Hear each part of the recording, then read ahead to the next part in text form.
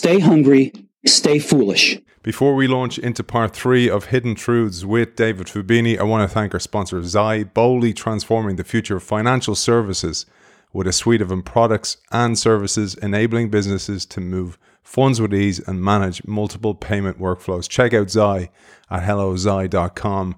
Let's get into part 3 of Hidden Truths with David Fubini. It is such a great pleasure to welcome back the author of Hidden Truths, David Fubini. Welcome back. Thrilled to be back, and thank you for inviting me back. One of the benefits of us having a little bit of a break between parts 1 and 2 was I had ordered a pin. You know, this nerdy thing I do about the pins.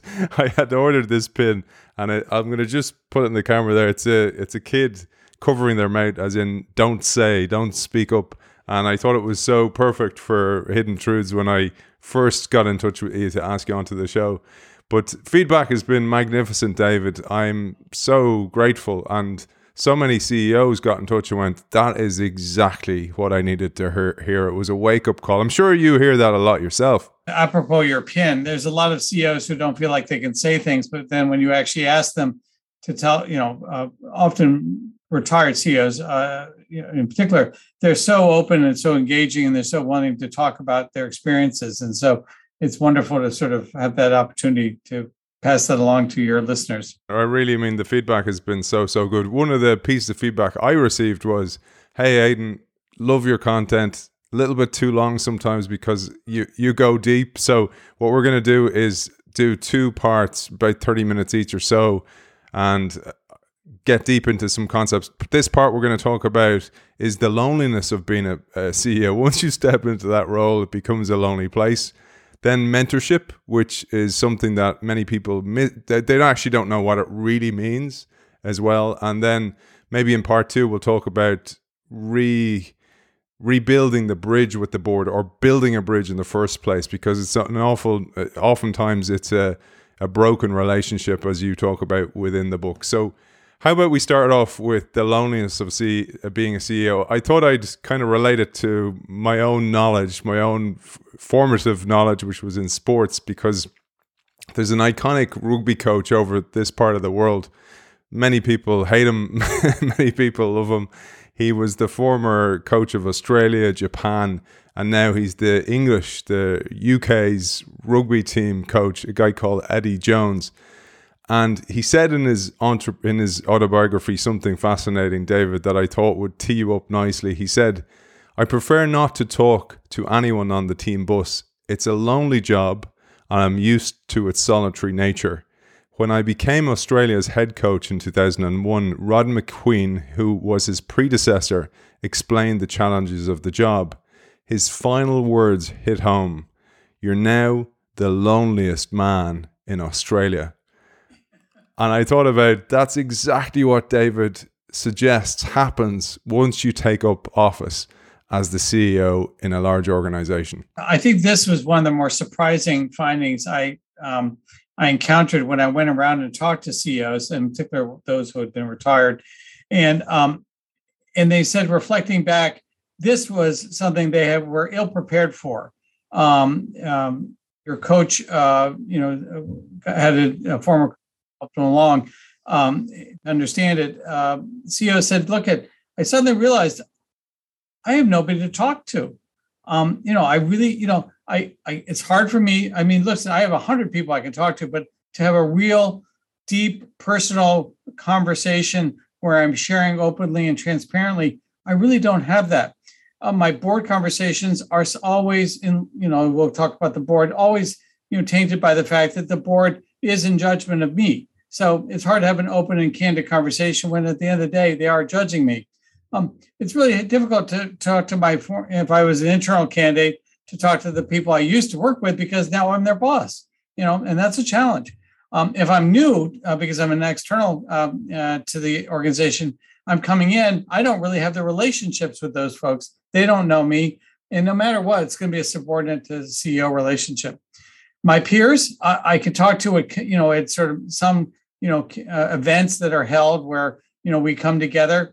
But a lot of that is, talking to other people's facades. We have to be very careful. We can't let down, and really talk personally to one another in a big setting where we're on a podium together, because there's always issues of conflict and disclosing and also, really, for the most part, I don't have relationships with those CEOs because they've been my competitors or they're in a different industry.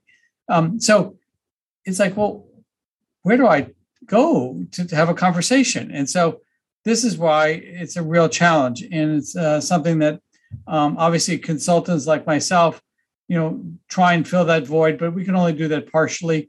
Obviously, we all have partners at home that can help, but they don't understand all the details of what we're experiencing. So it does feel very lonely. It's so important. You mentioned there about the consultancy role, and I do play that role. And I just want to make it clear, I'm not touting for business here. Right. I'm busy, but I work with a couple of CEOs, and I play that role almost like an agent provocateur, so to provoke thinking, essentially. And it's so important because I thought about something about, I don't know if you ever saw the show. Jim Carrey was the star of this show called The Truman Show. And yes, essentially it was a reality show, and they were forming his reality by presenting certain characters, etc. And I thought about how it's exactly the same with CEOs, because so many people are afraid to speak up, and hence the pin as well. They're afraid to speak up in case they get tainted, in case they fall victim to shooting the messenger effect, because it is a dangerous place to be. And it is. And so it's also why it's funny. There's a number of former CEOs on the Harvard faculty here, and they get reached out to because they've obviously been there, done that job, and they can obviously provide a consultative support of the type even you and I can't do, because I, for one, have never been a CEO, and I make that very clear at the outset of the book. I'm writing more as an observer rather than a participant in that role. But this is the thing that was most striking, was how surprising it was for them, that this was like, oh my heavens, I suddenly have nobody to talk to when all my career I've had many. And David, any advice for those CEOs? Because we did say the last time, build your network before you get into the office. So you need that. You need to build that capability before you need it. But what can you do when you're in the office and you kind of go, uh-oh, I can't speak to anyone here? Well, the first of all is it's really helpful. And most of us have kitchen cabinets that we have developed through a network of people as we've gone through our careers. And it's really important for a CEO to have some sort of a group of people that he can or she can be talking to. It need not be a huge number. We're talking 2 or 3 people that are really go-to people for advice and counsel. Will come and talk about mentorship. These usually are mentors who have stayed with them for a while. And so you want to tap that. Secondly, many CEOs have used some on their staff as real people that they can confide in. These are usually people who are not destined to be their replacements, but rather, clear advisors who have a role that is distinctly different from other operating roles. So like the general counsel often turns out to be somebody, or the chief human resource officer you can turn to and really have a very in-depth relationship with. It's sometimes still fraught with the challenge of, being, somebody's obvious boss, but, you really can nurture that relationship and be open to it.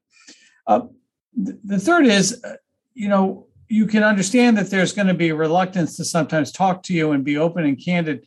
But if you model the behavior of being, receptive to and open to and frankly sharing of and empathetic, you'll get more of a relationship from both your board as well as from peers, as well as from subordinates. Now, I'm not suggesting it can always be without some level of, placating and, and telling you what you want to hear. But you might have less of that if you really are yourself open to and candid about getting that feedback and wanting it. And just in the back of your mind, always wondering, well, how much am I hearing this because you think it's what I want to hear? But those who come in and much as your coach analogy and story, and really say, I'm going to sit on the bus and not say anything to anybody, well, then you're going to be a very, very lonely person. So I would say you have to follow the antithesis of that in the corporate setting as opposed to a sporting setting. And as you say, even though you might be able to speak about work to your spouse, many times your spouse is the last thing they want to hear, especially for my wife, for example, minding kids all day, and I come in with my woes from the office. It's like, you take the kids, buddy. The CEOs I had the pleasure of working with over my years at McKinsey, there'd always be one or two people that are just, or one or two things, but primarily people that bother them that, and I'm sure that they go home to their partners and they say, I cannot believe how, Sally or Sam is doing. And, and I think your partner's like, would you just deal with them? I mean, good Lord, I'm tired of hearing about Sally and Sam. It's great advice. I really lean into the whole Carl Jung thing about lean into those people, learn what they're trying to teach you. Always. And, we write these whole scenarios about relationships and we have a certain set of beliefs, and there's a voice in your head saying, here's what really is happening. And you really got to challenge that voice in your head. You really have to challenge it because you're probably most often wrong. I did a really interesting thing recently, David. I wrote down all the people in my life that I had friction with, that I believed I had friction with, going right back to childhood. And this is going back about 2 years. And then I reached out to some of them that I could, and I met them. But what I found was there was patterns in the type of character, and some of them even looked alike. So some people from my childhood kind of reemerged later on, resurfaced later in my life, and I was like, wow, that's really interesting. So if you believe in karma and those type of things, I'm kind of going, I wonder what was there. But it was, the reason I share it was the value in letting go of it and not holding on to that, and not those type of people that you'd see coming down the street and you would cross the road that you don't have to anymore. In a similar vein, when I joined the faculty at Harvard, there are some really people that are extraordinarily well known. All your listeners and viewers would know many of them. One of them happens to be a really, really super accomplished woman who's just by very presence and physical as well as mental acuity and present and role in the place. She's just a dominant personality, and I remember saying to some others, very senior practitioners that were teaching, I said, she scares me. And so I actually decided to, I scheduled time with her, and I walked in and I said, you should know that you're a spectacular person, but you really scare the hell out of me. And I just thought I'd tell you that because I figured if maybe we could sort of get past that. Anyway, this lovely conversation. It turns out she's an absolute marshmallow inside, and and can't be the nicest, most kindest, gentlest person. And I had it all wrong, and now we have this wonderful relationship. But if you're willing to confront that, it makes a big difference. So, yeah, I don't know if that's apropos of this whole brilliant thing we're talking about, but it is still important. It's gold, because I do think dealing with those things, so it's hard enough in the workplace without battling within the workplace. Try and battle against the competitor on the outside and the changing markets. But let's move on to mentorship. And I was thinking about, there's a few different ways to view mentorship. There's you receiving mentorship as the CEO, but there's also you creating a succession plan of mentorship, mentoring maybe a second in command. And I wanted to start with that one because, again, some personal experience here is I always believed in the whole idea of bringing others along with you, but it can be dangerous, again, because, for example, what happened to me was in my role, I mentored somebody and she was brilliant and she went on to do amazing things. But when I kind of handed over as much as I could what I was thinking and how I did things, I could feel the staring eyes of the CFO kind of going, we won't need Aidan anymore. He's on X amount of money. We could be saving that. And I could just see the calculator working in his brain every time. And ultimately it led to kind of friction between us, and I left the organization because really my whole thing was make yourself redundant so you can move upwards and do better things. But ultimately I hit a ceiling. And in the moment, I felt awful about it. I was angry about it. I was angry with him, etc. He was on my list, for example, for a while. But then, as always happens in life, you realized, well, I kind of needed that forest fire, and now it's released me to do other things, and it's all worked out. But in the moment, it can be difficult, and I totally get it. If you're a CEO and your identity is wrapped in your position, you feel a little bit of danger about mentoring somebody else who might take your place. Well, first of all, let's do a couple of things. Let's describe what mentorship is, so that our viewers and listeners understand. There's a difference between being a coach and a mentor. A coach is somebody who comes in and says, "You're at this level of skill. I'd like you to get to this level of skill. There's a certain amount of improvement I'm going to seek to get over." It's a transactional relationship. I do something and I improve you from baseline to this level, but then I leave. Or my role is different. Mentorship is like, no, I'm worried about your whole being. I'm worried about who you are as a person. Yes, in relationship to our professional relationship, but also our personal relationship. I care about where you are in the world, and I think ours is a familiar relationship that will continue beyond the moment that we find ourselves in. That's what true mentorship means. Now, to your point, Jack Welch of GE fame has a famous YouTube video, which your viewers might want to just get, because he basically says what you just said, which is he thinks mentorship stinks, because he says you get with somebody, then it turns out that they're your mentor, then people dislike that mentor, they fire that person, and then you're like the old guy's disciple, and we're going to fire you too. So he said, don't ever have mentors. Now, I love Jack. I knew him pretty well when he was here in Boston. I totally disagree with that perspective, but I'm just telling you, many could have that. CEOs, can mentor their executives, because they really will get so much more out of them if they are feeling as if they're being actually not just coached, but cared for, that there's a real empathy for them and you want them to succeed. Because, by the way, CEOs are more successful if their BU leaders and their operational people are being better at their jobs and more successful. And they will be if they're mentored. Yes, in the back of their heads, I'm sure most CEOs do know that they're actually enabling their replacements to be developed. But, I think for the most part, CEOs who I spoke to basically say, I know that, and I know I have a certain length of time. But frankly, this way, I at least ensure that my team is more solid. I get the beneficiary of that ability. And frankly, I can have a legacy that says I left this to an internal candidate. We didn't have to go outside to replace me because I didn't do my job, which was to create an internal candidate to replace me. On the other hand, it is difficult to do on the day-to-day, because it's like, my God, if I spend more time with Aiden, he's really been a rocket ship, and my God, he's going to just blow right past me. That does exist, but you've got to fight that natural instinct. I loved your father's quote, cooperate with the inevitable. Right. And you say you'd offer the same advice to CEOs. CEOs have to use the need for successors to their advantage, you say, not see it as a threat to their continuity. I love what you said there. There's another great quote, perhaps you'll expand upon. You said, in the command and control past, mentorship was less important because senior execs tended to be directive and senior staff was informed as to what was expected of them.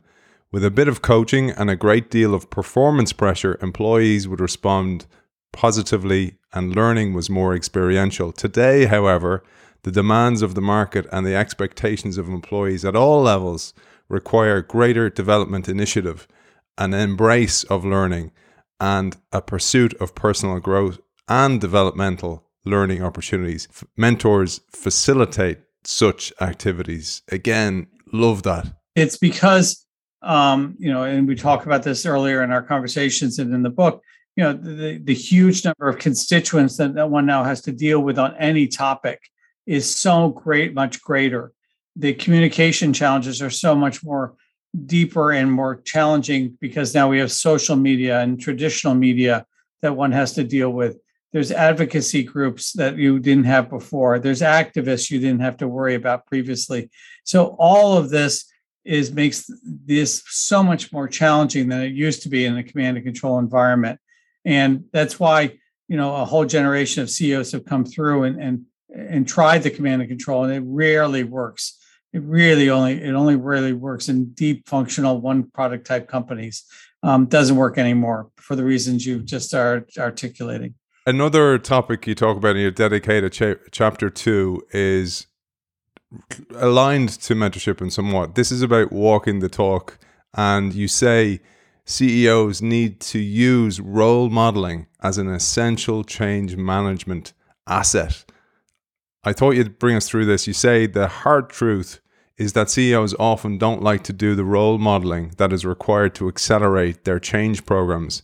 And as a consultant, you were always surprised by the comfort CEOs took in being in their own offices rather than being out there either walking the talk, talking to customers, being in the war room. Sometimes they're not even in the war room, working on strategy of their own companies.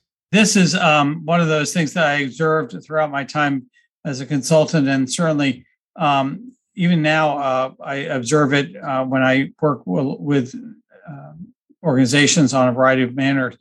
There's this sort of comfort in the home status of being in my office. I'm in control. I have my staff around me. I know exactly what's going to happen in almost any meeting. It's sort of, the power of the known is very seductive. And CEOs will often say, look, this is the more efficient use of my time. I can really, see many people this way. What you're talking about is I have to leave the comfort of this office is what they're really having in their heads, but they're saying to you, I have to go and I have to travel and I have to spend time in it very inefficiently. I'm not really, I'm really not basically doing my job in the way I think is best done. Who cares if I walk through a factory floor? Who will really ever notice? And, just that factory will know. They don't know all the other things. And I keep saying, you are so wrong, because one is you're so carefully watched as a leader. People know exactly what you're doing, where you spend your time, who you meet with. They know. If they don't know for certain, they get told and they infer it from what they read about you. So how you visibly spend your time is an incredible signal to your organization. So if you're out visiting a factory, other factories will assure you know it. If you're out meeting with customers, other customers will know it. And then your own people will know it. Your own sales force will say, oh my God, he's visiting that incredibly important customer for us. I hope, that means he probably cares about what we're doing. He understands us. That's the power of the role modeling behavior. Our political leaders know how to do this almost to a fault because they just do stuff for show, the usual ribbon cutting stuff. It has to be substantive too. You just cannot show up for show. You've got to really want to know when you're walking around a factory, stop and ask people, why are you doing things the way you do? How can we do things better? The most powerful thing you can always say is, how can I help? In any organization you ever meet. I had one CEO tell me the thing that he learned most on a tour he did of sales offices and customers was, yes, it was important to see the customers, but he was not surprised by what they had to say.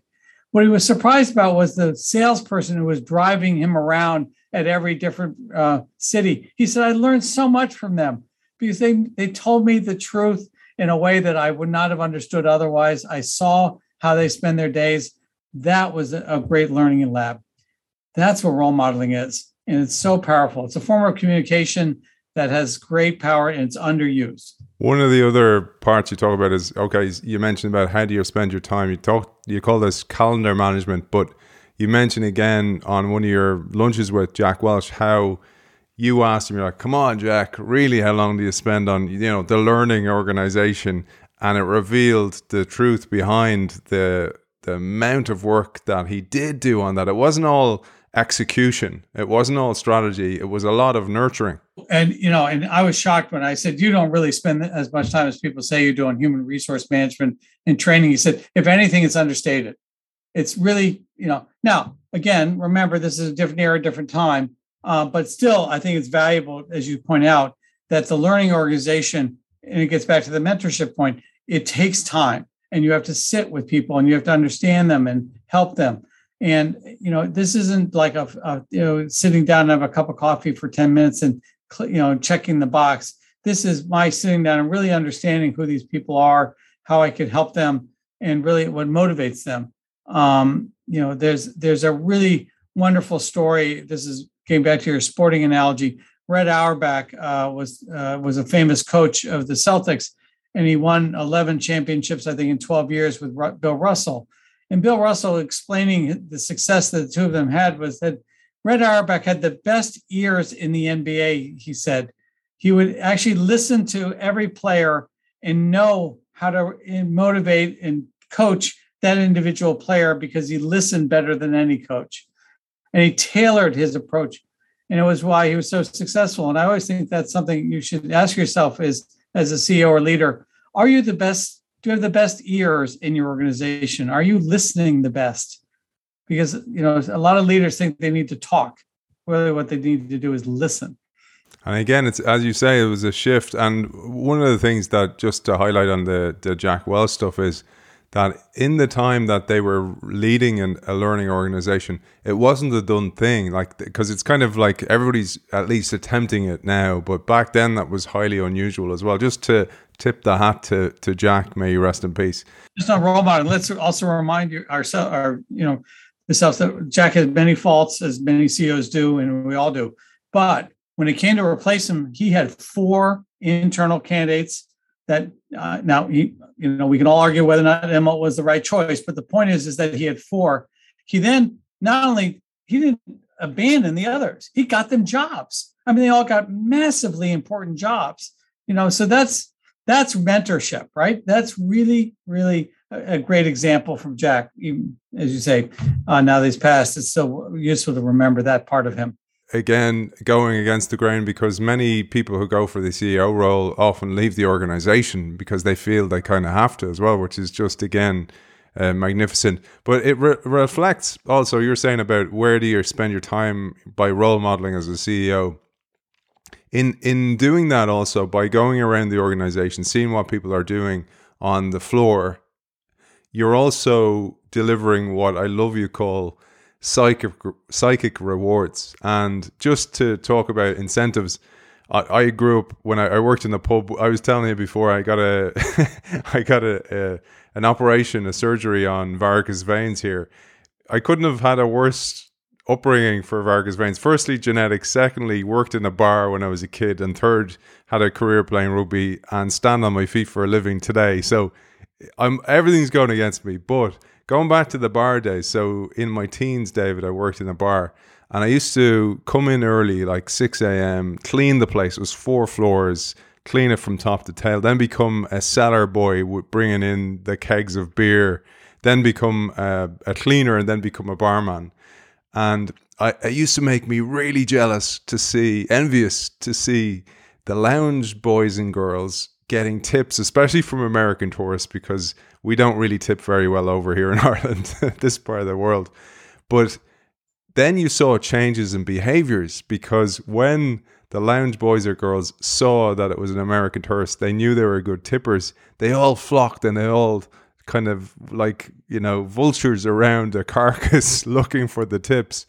And I say that to say how incentives really, really tilt behavior in certain ways. And sometimes it's good, sometimes it's not so good, which is why you talk about the power of psychic rewards. We all need a certain minimum level of compensation, and above that. So before you get to that level, whatever that is for all of you individually, yes, monetary always trumps psychic. But at some point, over that minimum threshold, over time, the value of the cash rewards you get does, plateau. It just does. For the amount, not enough more money that you throw at somebody is going to really change their behavior.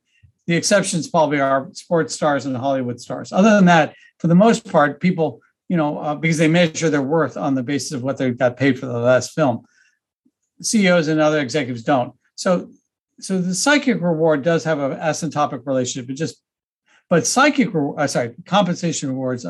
But psychic rewards are always incredibly powerful. And the more you use, the better they are to motivate people. What are psychic rewards? They are, hey, you did a fabulous job. Thank you. That's a psychic reward right there. I want to give you a committee assignment if you're in a professional service firm to help us guide the strategy of the organization. Could you lead recruiting because you're such a powerful force, in the firm? I'd like you to take that out and get others like you. Psychic reward. We're having a training program for high profile people. I want you to go on a psychic reward. These are the things that people, really value. It's amazing. And there's so many examples I can give you. So those are things that are, to individuals.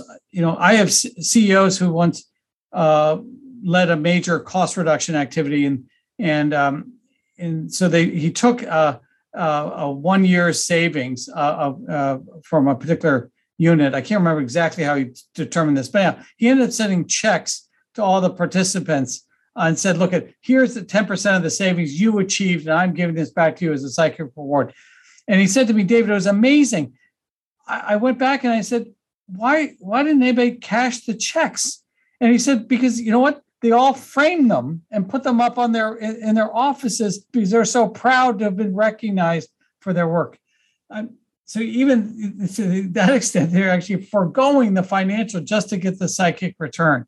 So the power here is really important, and it is so easily done, and it just is what people long for.